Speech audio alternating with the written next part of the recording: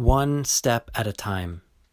You've probably heard this before, but ultimately this truly is the secret to achieving whatever goal that you want. One small, comfortable, believably achievable step at a time in the right direction will get you to the top of the highest mountain, any mountain you wish to climb. One small step at a time can get you there. If you try to take giant leaps, you try to rush forward faster, you actually are more likely to get hurt and ultimately to set yourself back.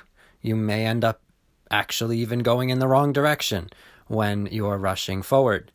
So one small step at a time allows you to enjoy the process. It allows you to clarify as you go. That's what life is about. Through the contrast and comparison in our experiences, we are able to clarify where we actually want to be headed.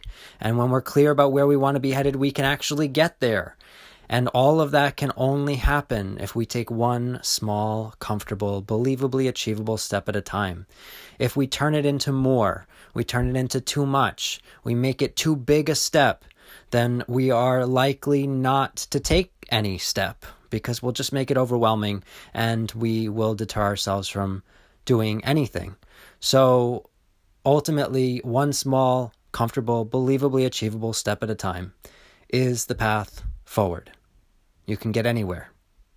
So just take one step at a time. Clarify where you're headed as you go and keep going, and you'll get there.